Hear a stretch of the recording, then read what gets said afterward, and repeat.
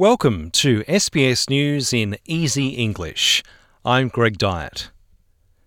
Prime Minister Scott Morrison says Australia is entering into a new phase of dealing with COVID-19, which involves a culture of personal responsibility.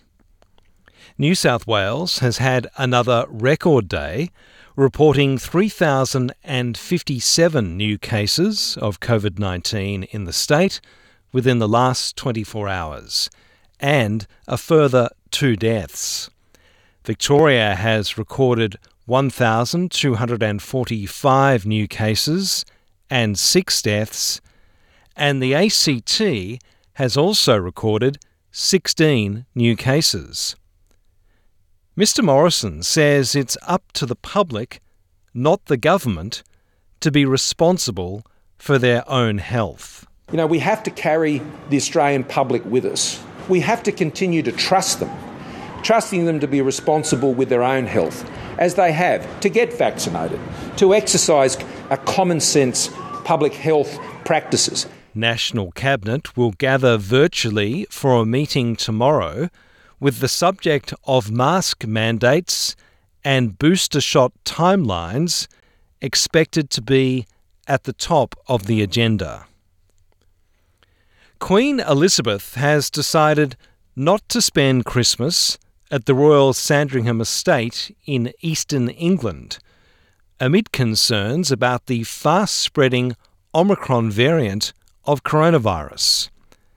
The palace says that the 95-year-old monarch will spend the holidays at Windsor Castle, west of London, where she has stayed for most of the pandemic. The announcement comes as the United Kingdom experiences a 60% rise in COVID-19 infections in the last week, with Omicron replacing Delta as the dominant variant.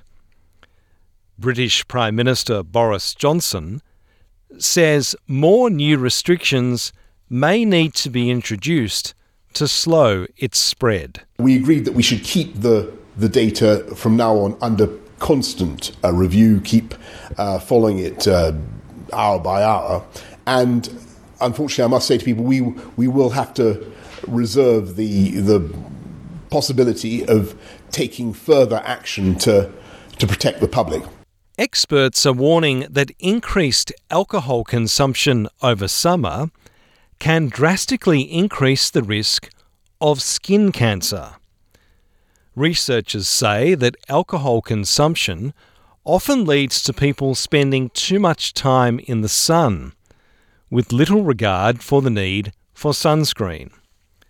The German study also found that the dual impact of alcohol and sun exposure not only increased the chance of sunburn, but also the severity of it, leading to increased melanoma risk.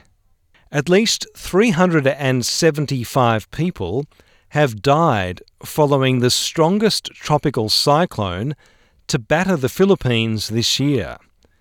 More than 50 people are still missing as a result of Typhoon Rai, with many suffering from the effects of power outages and a lack of food and water.